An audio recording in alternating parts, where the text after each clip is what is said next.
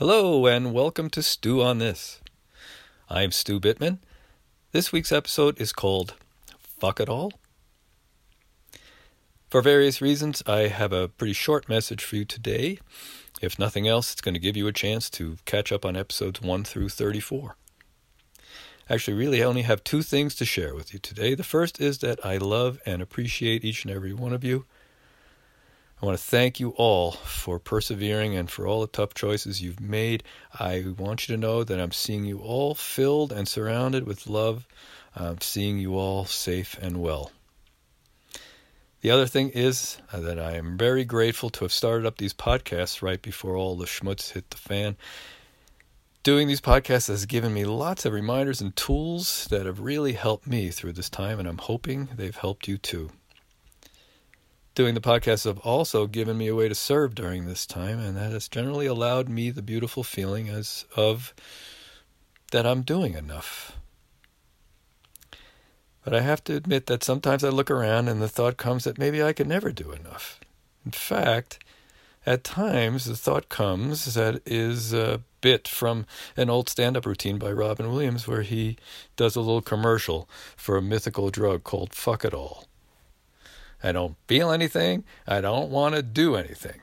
Fuck it all. The closest thing to a coma you'll ever be. Fuck it all. Excuse my language, but perhaps, just like me, you've been looking for some of that drug at times lately. Sometimes I entertain the idea that I might really retire and become a hermit. For one thing, my life wasn't too different from that even before this. I mean, I did travel a lot more than I have been lately. Sometimes I think, well, I'm almost 64. I've had a good life. I've helped and served a lot of people. I've done the best I could to help steer myself and therefore the world in the direction of love. Maybe it's time for me to put up my feet and let somebody else take up this mantle. Well, I just want to assure everyone, for whatever it's worth, that fuck it all is not the path I'm choosing for my life, and I hope it isn't the one you're choosing for yours either.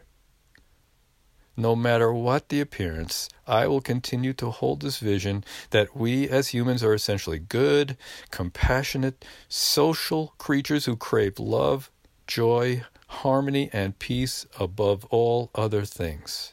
It seems to me rather obvious that I have come into this life, at least partially, to remind people of that and to help them back to their heart.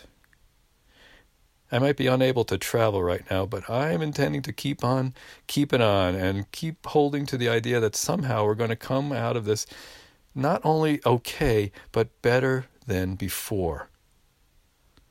Folks, the best is yet to be, and I plan to be part of that. And when it happens, I know that finding our hearts and returning to love will be at least a big part of the solution.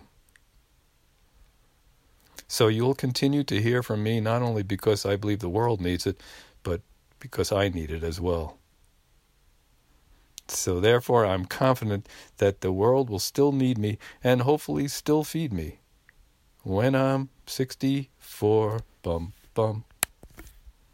Stew on that. I will see you next week.